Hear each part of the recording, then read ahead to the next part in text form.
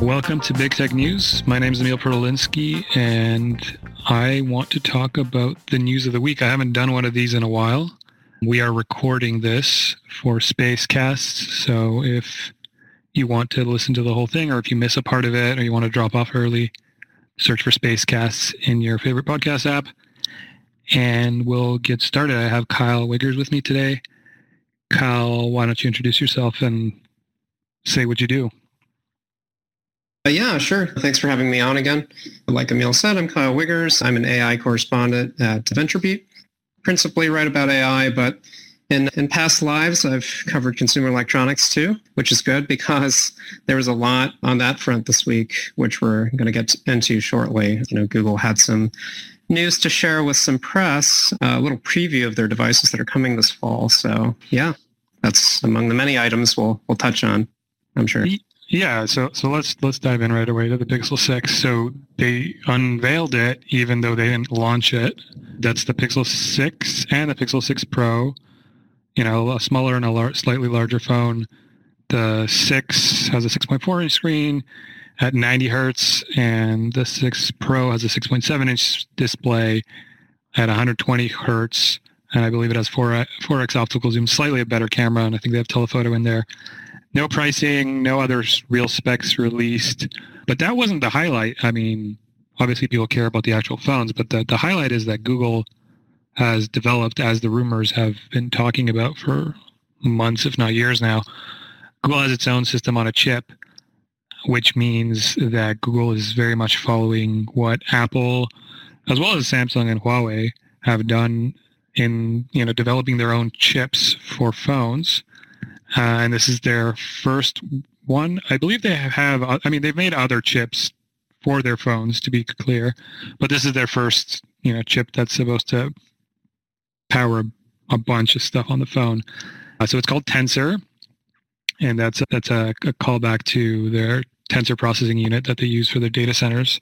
And really, I feel like, Kyle, you can tell us a lot more about this since you are the AI guy, because that's what the chip is really going to be all about. So I'm curious, your thoughts, really. Yeah, so like you mentioned, Google has made custom chips for their phones before. They made the Pixel Visual Core, but that debuted with the I think it was the Pixel 4. Correct me if I'm wrong. I don't think it was the Pixel 3. But they did away with that because, or no, maybe that I'm going to have to do my research. But the important thing about the Tensor chip is that it's an SoC. It's not a single core. And Google really talked this up. Rick Osterloh, their head of hardware, was telling publications like The Verge that the things this chip is going to be able to do is like take a blurry photo, say somebody is out of focus in a photo, and do some clever like upscaling and object recognition and facial recognition and enhance the image such that out of focus person is no longer blurry. Another thing that apparently reportedly was shown off to some outlets was like real-time captioning, which, it's nothing novel. You can do that with the consumer electronics today, those with dedicated like AI accelerator chips and those without. But apparently it was like a little more accurate and faster, or so it seemed, than a lot of available solutions today. And what's exciting about this, those are really interesting use cases. But what's exciting about it to me is this seems like a platform that Google's going to continue to build on. We all remember maybe that Google promised a feature in Google Photos that would allow you to remove, it would automatically restore pieces of obscured imagery. And in a photo of a fence, for example, supposedly you'd be able to remove a portion of fence and see what's behind it. That was promised at Google I/O in like 2017, never debuted.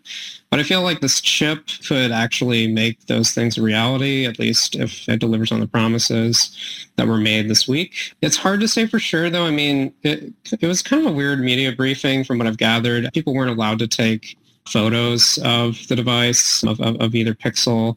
The demos were pretty staged, and curated.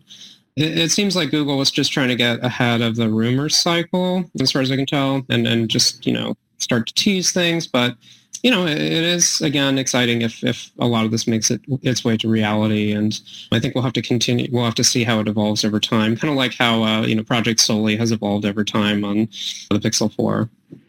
Yeah, but this is a much bigger deal, right? Like this is not just an addition. This is supposed to like power the whole Pixel ecosystem, right? Presumably they're going to bring this chip to other devices, maybe some Nests, maybe the Pixel, the often rumored Pixel Watch. But one thing you mentioned that so the Tensor, it powers live captioning, which Pixels already have. But apparently the difference there is that it can also do live translation. So not only does it caption, but also translates in real time. I think that's kind of an attempt to demonstrate how powerful it is, right? Because this is all happening on device. And real-time translation is something that Google has talked about and promised, but presumably Tensor makes that smoother and actually possible. Yeah, that's true. And I'm glad you mentioned that because there was also like leaked screenshots of redesigned Google Translate this week that emerged. So presumably that's going to be a big focus on the Pixel, the next Pixel series. I'm sure Google's going to heavily emphasize the real-time translation capabilities made possible by Tensor. And like you said, these are launch devices for Tensor. I'm sure we will see other Google devices with the same SoC.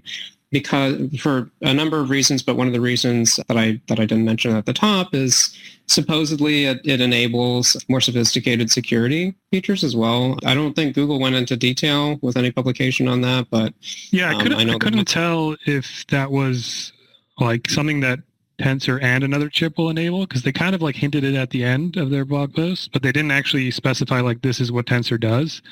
Clear on that. But yeah, I agree with you that the way they roll this out is odd, and definitely one of the motivations was to kill leaks, because the pixels are leaked probably more than any other smartphone in terms of how in advance they're leaked. I mean, even the Pixel 5a has been leaked repeatedly, and there was yet another leak this week, so now we know it's coming this month. And so I think that's one of the reasons they tried to avoid or tried to do why they kind of announced this so early before actually debuting it.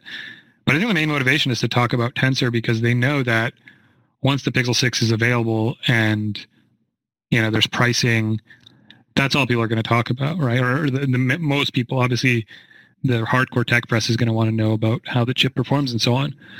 But most of the coverage will just focus on, how big is the screen, how much it costs, and, how it compares against spec against iPhone and Samsung phones. And then they're worried that I feel like that's going to happen, as it happens with every Pixel phone, and then Pixel gets no market share.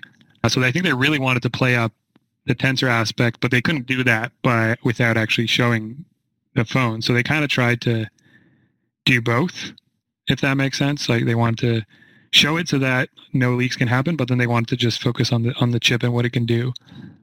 Do you think, though, they will be able to do more than just those demos they showed? Like, are there going to be more features?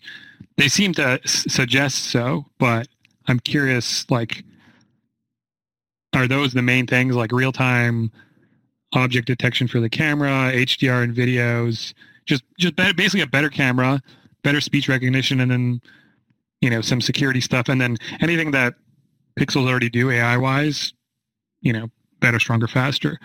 But I'm curious if there are other use cases that they just haven't shared with us.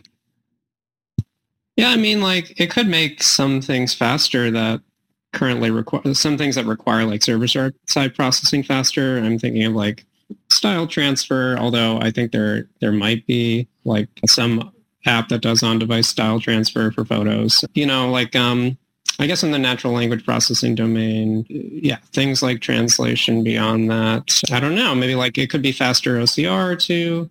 I expect like a lot on the photo front actually, and maybe video as well. Like maybe just like better stabilizing videos. There's really cool work in the computer vision domain regarding like or touching on like 3D photos, quote unquote, right? Maybe you've seen those on Facebook. Like you take a single photo and then like this neural net generates alternative views, so you can like look around people in the photo. Even though like you just took a single image from a single perspective. Maybe like that'll be possible on device on future or current, soon to be current Pixel devices, and it won't require sending an image to Google's cloud for post processing. Yeah, it's really hard to say. I mean, like the possibilities are pretty endless. So, and we don't really know the exact capabilities of this thing. So, we'll have to wait for the benchmarks to come back and see what is within the realm of possibility. But I think it's really cool. I think this is the Pixel that Google's wanted to make for a long time. And they've just not had the hardware pieces together. Like, the teams have not been unified. They've been, incorporating HTC engineers into the operation, and there have just been so many moving pieces that have gotten in their way. But you look at this thing; it's really a premium device. It's QHD plus display, 120 hertz refresh rate, just even beyond for the Pro, even beyond the Tensor chip. It looks like they're really gunning for, like you said, the iPhones and the smartphone world. And it's probably going to be priced appropriately, obviously 1,000 plus. Yeah. But we'll have to see where exactly they end the price point. I'm wondering, they didn't mention it, I don't think, to anyone, but I'm wondering if the supply is going to be kind of tight given the worldwide chip shortage, and maybe that'll also play a factor in the price. But that's a question that hasn't been answered, so maybe they'll be more candid about it in the future. One would hope. Yeah, so the Pixel 5a has reportedly been impacted by the shortage. I believe the rumors anyway are that it's only launching in maybe 2 countries, and maybe they'll expand it from there. But certainly, fewer countries than past Pixels. Google claims that they want to, push this pretty hard. So the Pixel 6, I think the bar for them is to basically the bars were low. They want to get more market share than they have right now, which is less than 1%, or certainly less than 1% in the States. So I think that they can beat that bar if they put enough marketing money behind it. But yeah, your point is correct. I think it would be pretty nasty if what happened is that the shortage ended up screwing them over. But this has to do well for them because this is a big bad. Putting all the money that it requires to build your own SoC, like Tensor, has to pay off. Of course, they can just say they can blame the chip shortage and try again with the 7 and the 7 Pro and then the 8. It usually takes a few rounds for things like this to pick up. But this is not just the 6 Google phone, right? Like they had the whole Nexus line before. Like they've been struggling with this. So, I think what's been nice with the Pixels that they've been doing these Pixel drops. So it's like I think they're quarterly, and they add a fair amount of interesting features. If they can keep that going with the Pixel 6 and really unlock more and more unique, interesting features with Tensor, that will kind of keep them in the news and potentially help, especially if they put the money behind marketing that they claim or that we've seen suggestions that they'll do. I think on their last earnings call, Alphabet's last earnings call, they warned that they're going to be spending a lot more marketing dollars this holiday season. And everyone thinks that that's most likely for the Pixel. I mean, I guess that could mean like Google Cloud enterprise ads, but I'm pretty sure that means the Pixel, given that it's tied to the holiday season. So, I mean, I think Google's really gunning for it, but I'm hedging that statement because we've heard that before, right? Google really gunned for it with the first Pixel. That was their huge, real Google phone. Forget the Nexus. Look at the Pixel. And then they did it again with 5 more models, and here we are on number 6. So, yeah, I mean, I'm happy because more competition in smartphones, even if it's the failure of the Pixel, is still good. And for to Google's credit, they do add features that no one else has. So I think it'll be good overall, even if the Pixel only manages to get a few more market share points.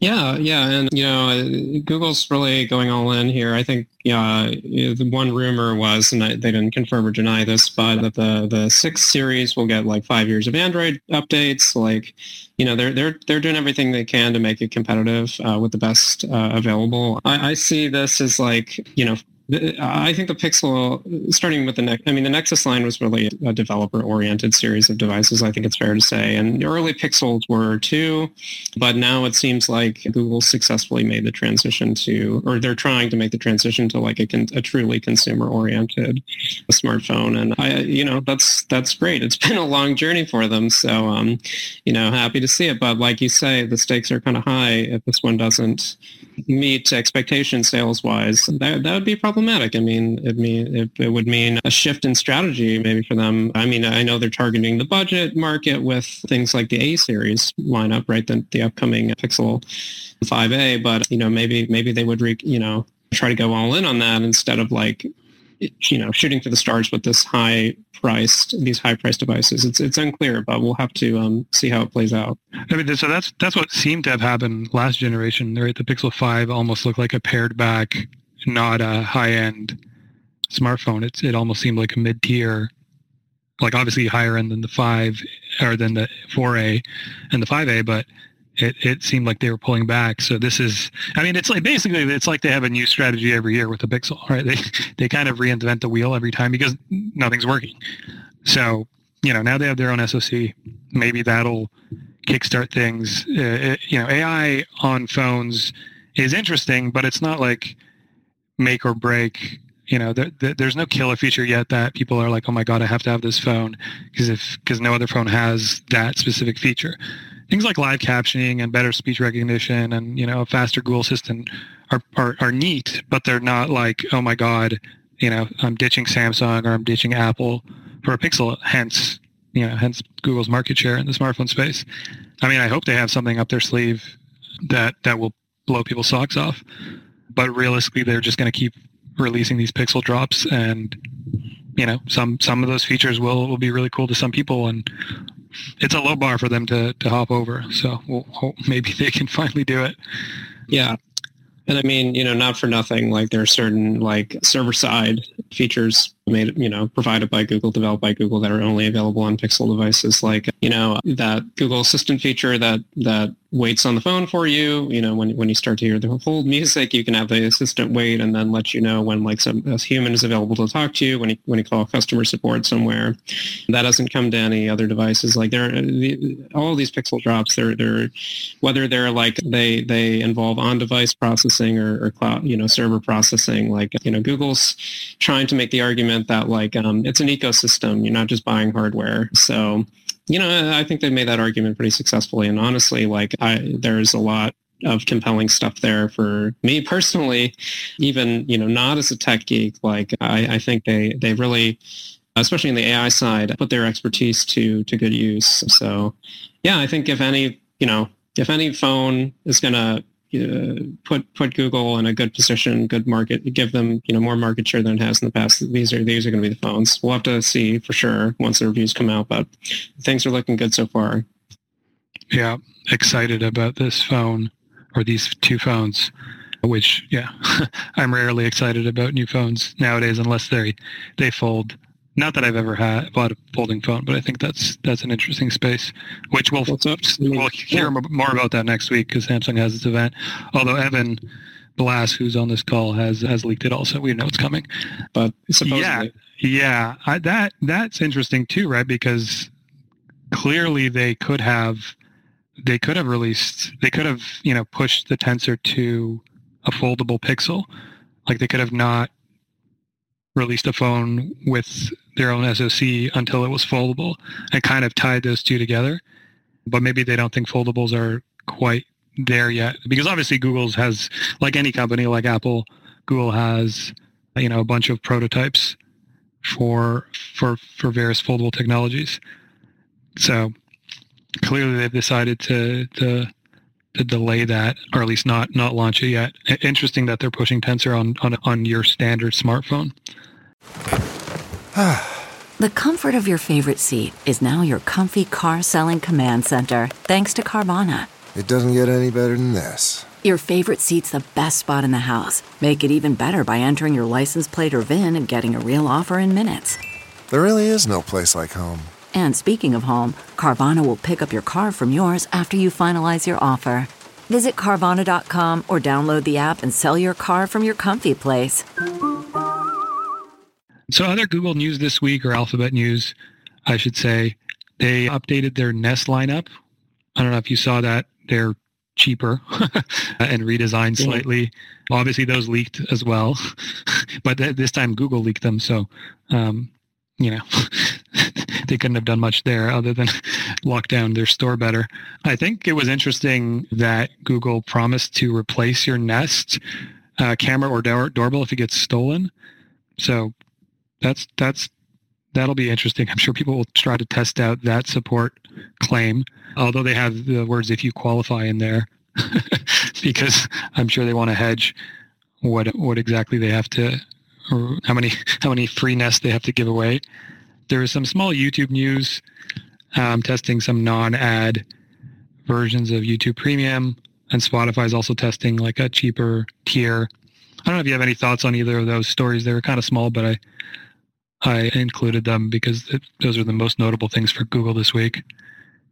Yeah, I mean, it's hard for me personally to care. It's my bias about like smart home devices, Nest devices, given that I live in New York City. So, I mean, I think they're, worthwhile price cuts. I mean, notable price cuts, I guess. And then this replacement program sounds like a good idea. Maybe they want like a police report, and that's what they're talking about when they say like qualified customers. Perhaps they need like some documentation that proves these things were actually stolen, and you're not just like taking a picture of screws in the wall and trying to lie your way into a free device. But the premium light plan is compelling. I recently switched from YouTube Music to Spotify, and I had the all-inclusive plan or the all-encompassing plan that also remove ads from YouTube, give you like, what are some of the other features like background play, right? You can listen to like YouTube videos in the background when you switch to another app on a mobile device. Offline downloads as well.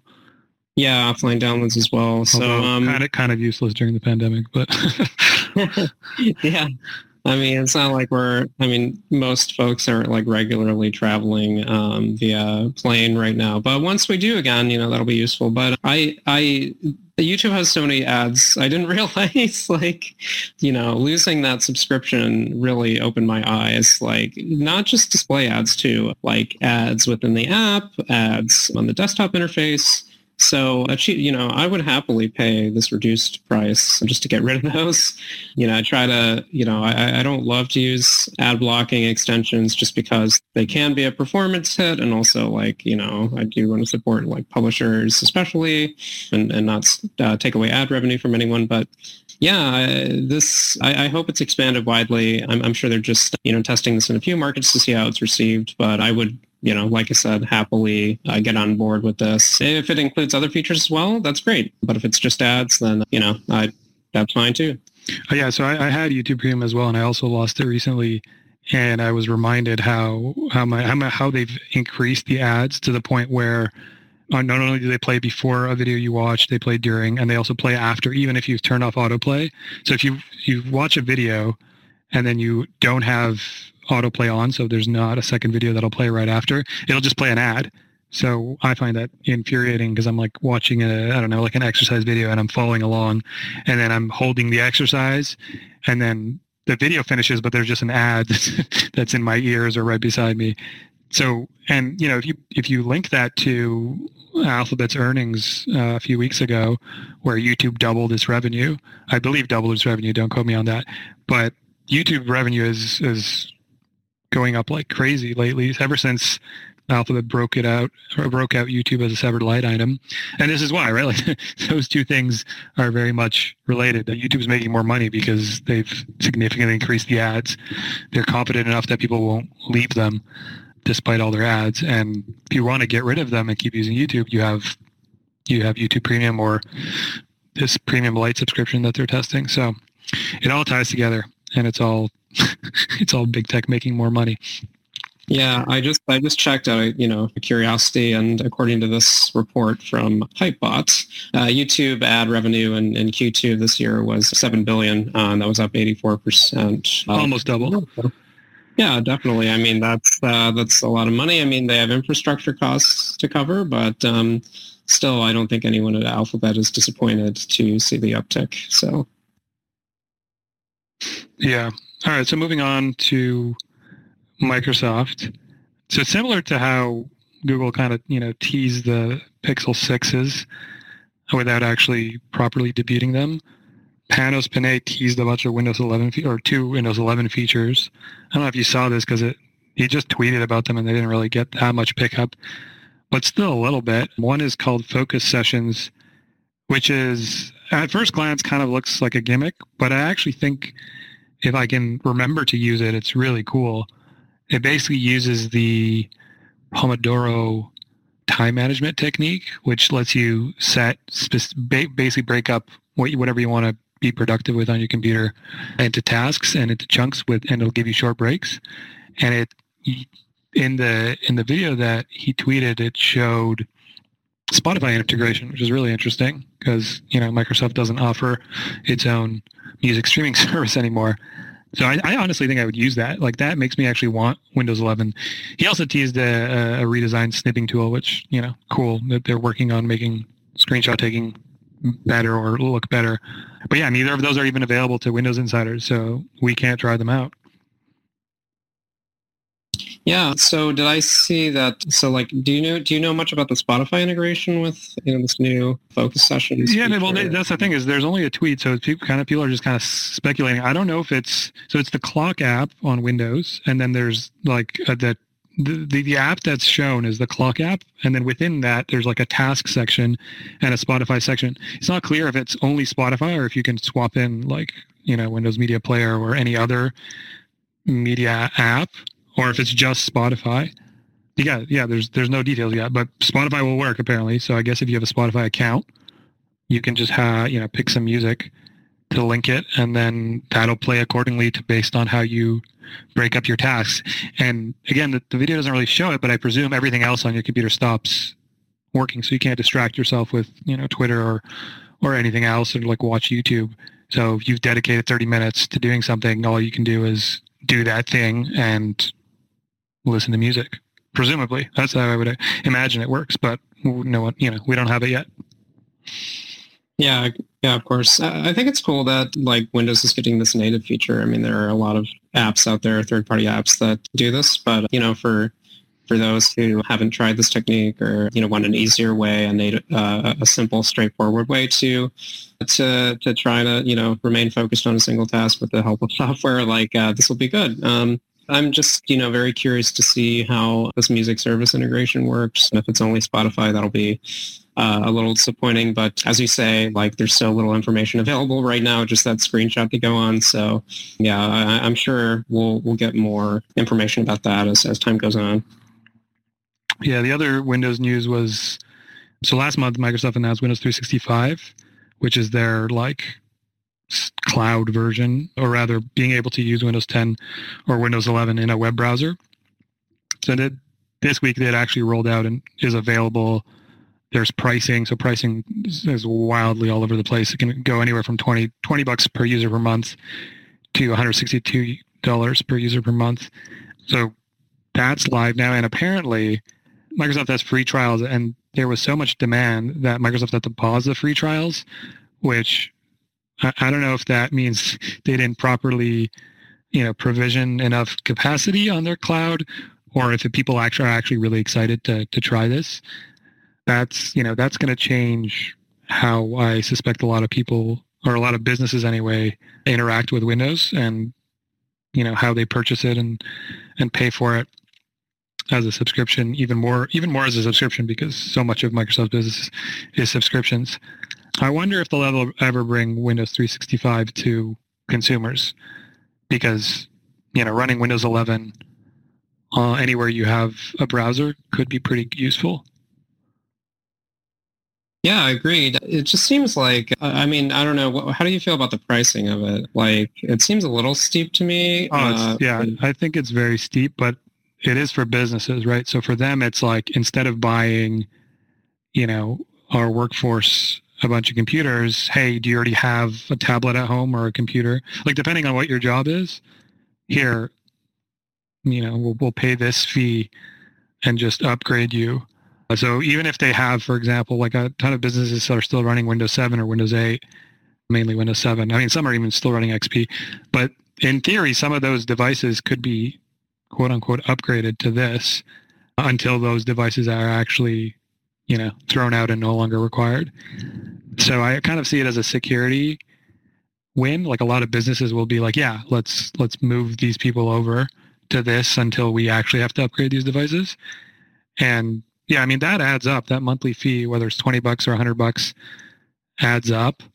But it is certainly cheaper than buying a bunch of new computers, which I suspect is what's going to happen here. A bunch of companies will just opt to use this. And then otherwise, also, people also have their own, like new employees often have their own devices. So this is another way to get around that, right? Like, oh, you don't have a work laptop. We haven't given you one. Don't worry. We could just sign in here and you're good to go. So it could be used as a cost saving from that end as well. Yeah. You definitely make good points about that. Just, to provide listeners some context, I, pulled up the pricing just so don't misspeak here. So like it's $31 a month for a virtual PC with two CPUs. Well, I mean, I'm reading from this Verge article. I imagine they mean two processor cores, 4 gigabytes of RAM, and 128 gigabytes of storage. So, you do the math on that. It's like in a year, it'll cost roughly like $400. I guess that, that is a lot cheaper than a MacBook Pro.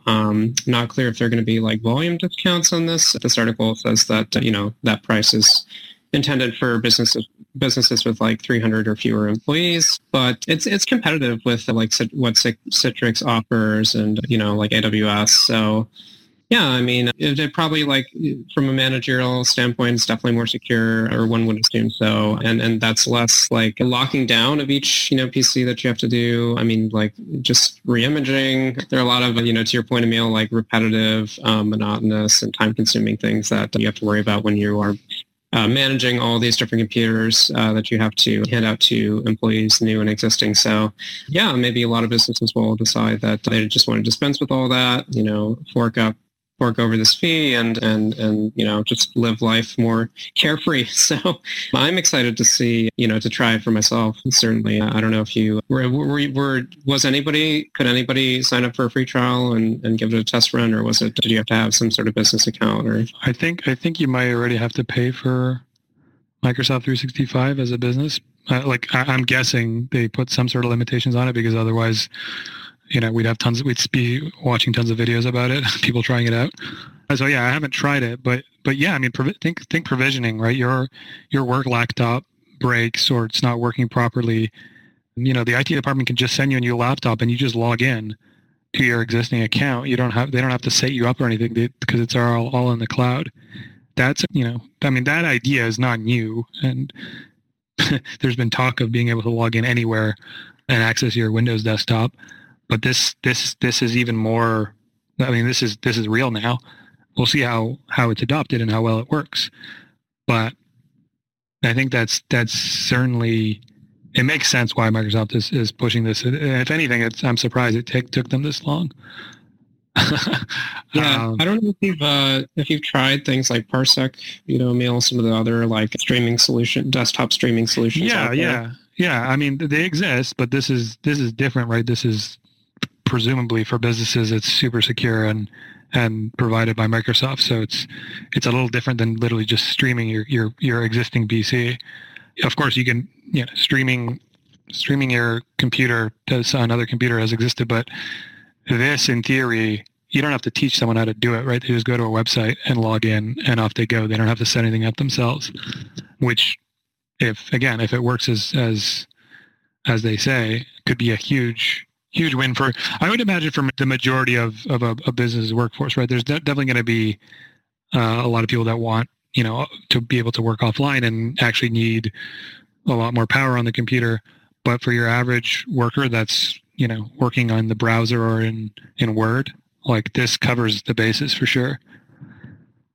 Oh yeah, absolutely. No, I just brought it up because in the past, like I've set up a virtual desktop on like a random cloud provider, AWS or something, and then streamed it via Parsec to a range of things like, even an Amazon Fire TV stick, and it's worked really well. So, imagine being able to do that, assuming like all the security requirements were met as an employee, at one of these businesses who choose to subscribe. That would be a great convenience, and it really doesn't feel like you're giving up much. Like latency is is lower than you would expect. And obviously this is backed by Azure. So, I would assume like Microsoft has done a lot of fine tuning behind the scenes to make sure the experience is as good as it can be.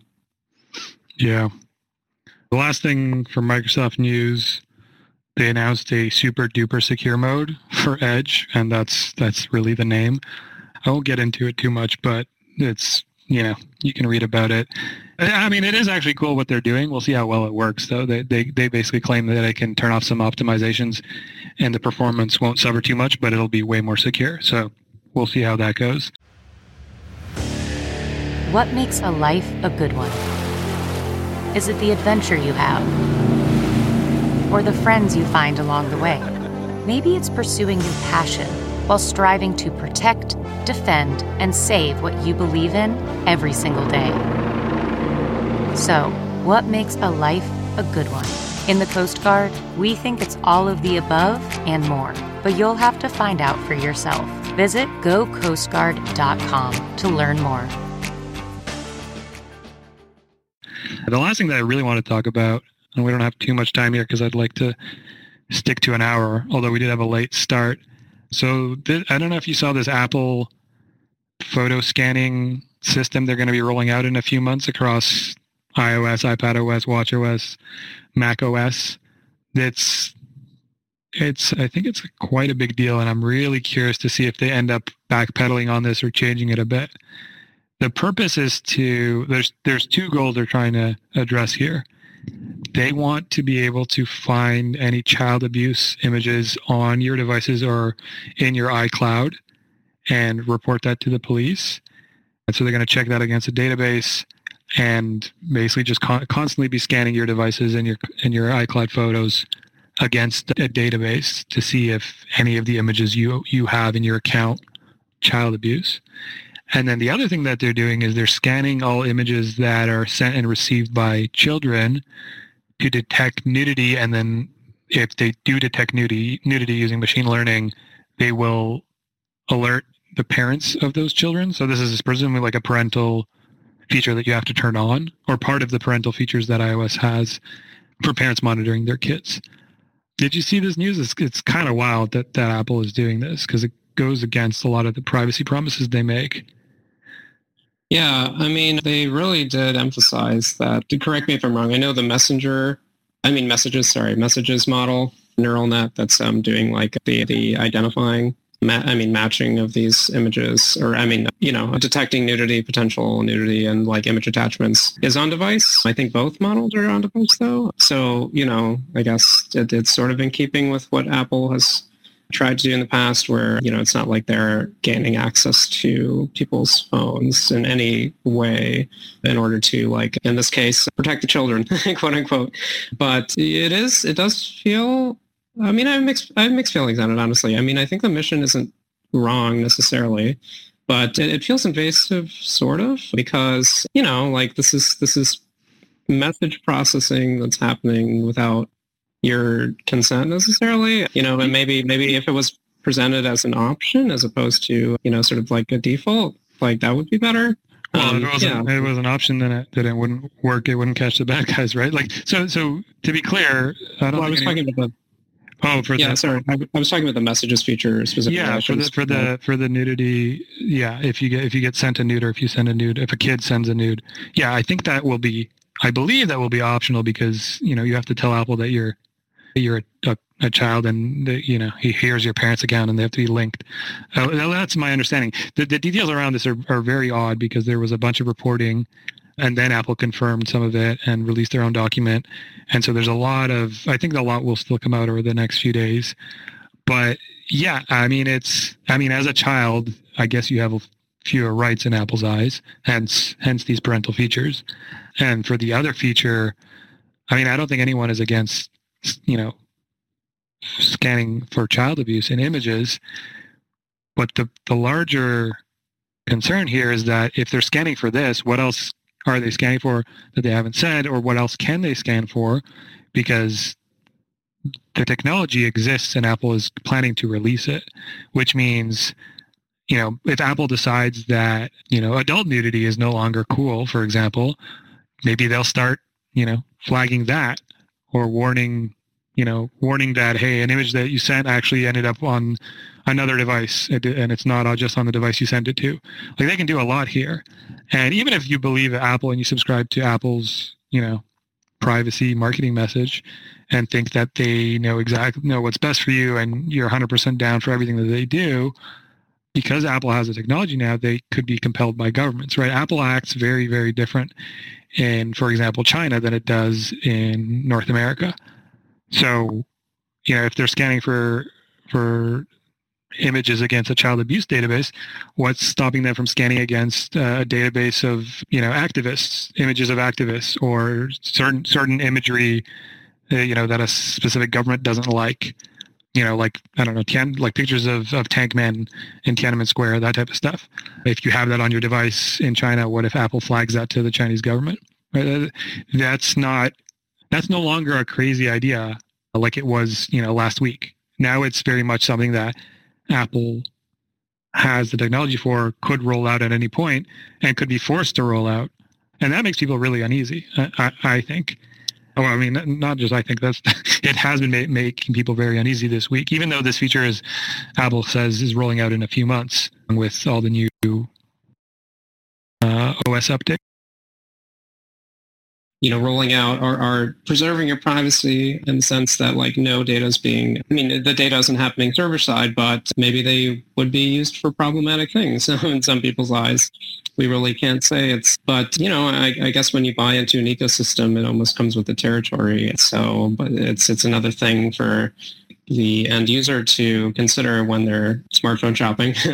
Like, would they be okay with Apple potentially expanding this into new domains that they might or might not agree with? Yeah, it's amazing what's possible today with technology. I have to say, like, from a technical perspective, this is, like, impressive. It's unclear how what the one model is doing exactly, and what I'm referring to is the model not running in messages, but the one that looks for content on device. And there was one expert, maybe this is explained in the documentation, but there's one expert by the Register who said, like, it's unclear if this algorithm is just like looking for exact matches, or if it's kind of like doing fuzzy matching. Questions are unresolved there, but it's just like, philosophically, this might be new territory for Apple, and it does feel scary, and we'll have to watch this closely and see what else Apple decides to do with this technological prowess that they have. Yeah, this is definitely uncharted territory for Apple. I mean, in many ways, it goes very much against what they claim that they do on your device. And yeah, I mean, Facebook, specifically the WhatsApp lead, has already taken this as an opportunity to criticize Apple. And that's, I think we're going to be seeing a lot more of this for the next few weeks until it's rolled out, and even after. There's going to be a lot of criticism. And like I said at the top, I'm really curious if Apple will pare this back a bit. I mean, what happens if Apple's, algorithm, inevitably, given the size of Apple's, the number of devices that Apple has out there, what happens when this algorithm flags something incorrectly, right? Like, if it flags that you have a child abuse image on your device and calls the cops on you, like, what are the repercussions? Does Apple take Apple take the blame? Will they post your bail, like, for example? And what happens conversely if I can picture situations where a parent wants to talk to their child about an image, a nude image that's on their device that iOS flagged, and the kid, wasn't even aware they received the image, or it wasn't a nude image, it's just a false flag. This is going to lead to weird situations that Apple doesn't get itself into, right? Apple just wholesale bans things like it does, on its app store, so it can avoid situations like this. But in terms of your actual content that you create or receive or send, it doesn't do anything with that, right? It doesn't, or at least it claims not to, right? That's kind of Apple's pitch, is that, if you use your email service on your phone, that's between you and the email service. Apple has nothing to do with that. So this is a weird situation where they claim everything's still encrypted and everything, and Apple is not taking a look at itself, or an Apple employee is not taking a look to see if an image is inappropriate or child abuse or anything like that. But, some algorithms are doing it that Apple designed and Apple built and Apple coded. So yeah, it's Obviously, why they're doing it, I get it, and this is important stuff, or at least the child abuse is. I'm not so convinced of the other potential uses, but this is definitely a slippery slope. Assuming it continues on in the way that they've described it, and there aren't some clarifying details, or they don't change it, because again, this is not available right now, or they at least are not using it right now, but they've built it, and that's kind of the other problem. Like, let's say Apple changes its mind tonight, tomorrow, next week. The fact they've signaled to the world this exists, like, governments are going to be very much like, no, we know you have this. Please use it on, anytime you see. Like, I could picture a government just saying, anytime there's an image of someone brandishing a weapon or brandishing this insignia or this logo, like, let us know. And Apple can't say, oh, we don't have that kind of technology because everything's encrypted. They can very much they can't say that anymore, right? And Apple's, I don't know if they properly weighed the pros and cons here of what they might be forced to do, especially in a market like China, where they've very much given the government control over the content and the devices, right? I'm sure you've seen that report. I believe it was the Wall Street Journal that kind of laid out exactly what Apple does in China and how Apple doesn't even have the keys to the databases there, and the Chinese government does. So it's a crazy situation that they've put themselves in. At least that's my read on it, right? Again, this is all early. We'll see how it plays out. But even if it plays out conservatively, it's going to be hard for Apple to backpedal the larger system they've described.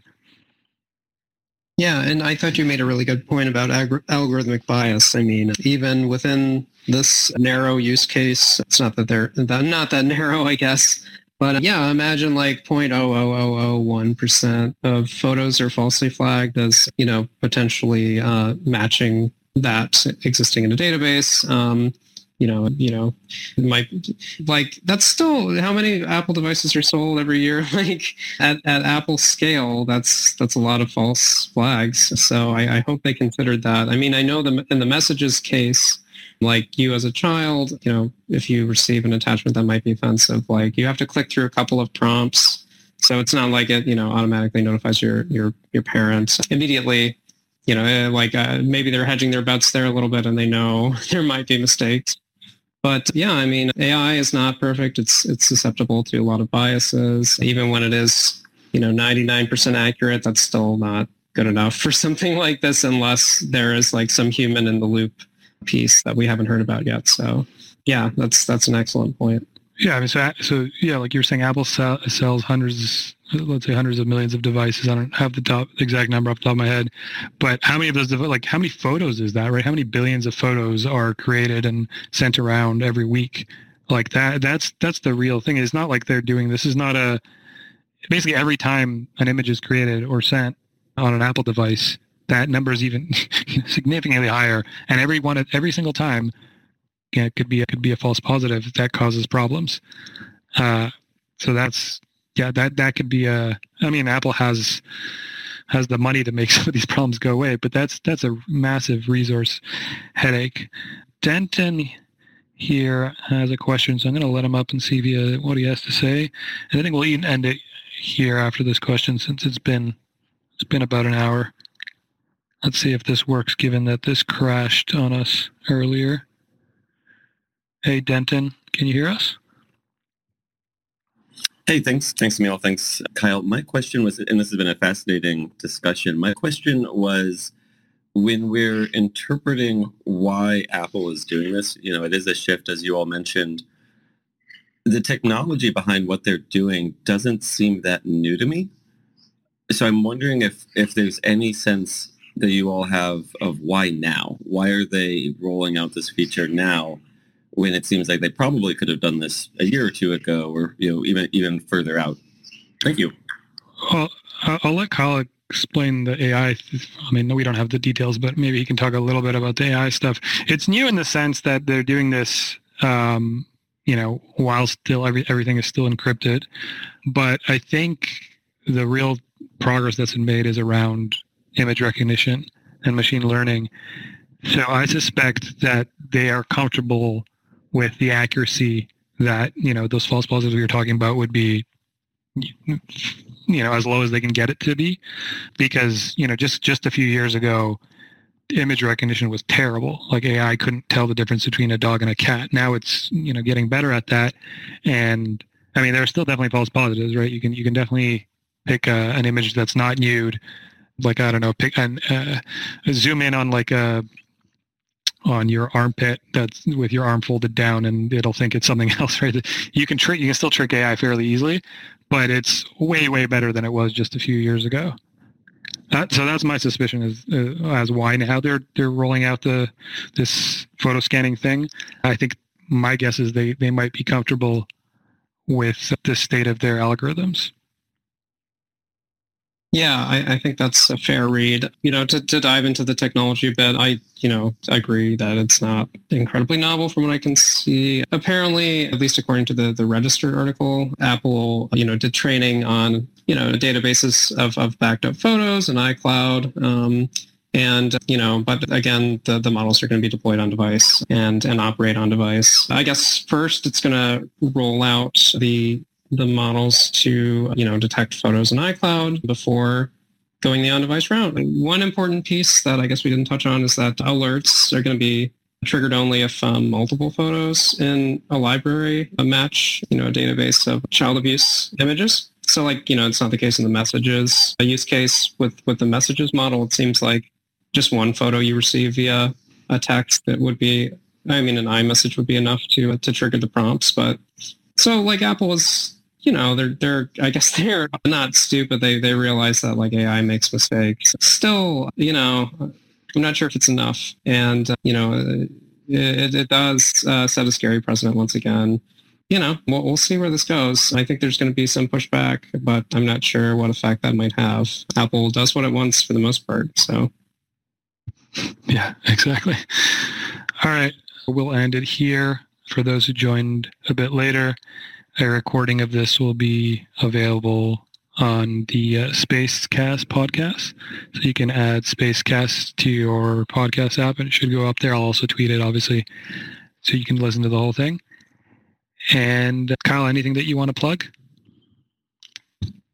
No, of course, stop by VentureBeat if you have a chance. Read our great AI coverage. And otherwise, have a good weekend all. Thanks again, Emil, for inviting me on to talk about the week in tech. Awesome. Thanks, everyone. Have a good weekend. Bye-bye.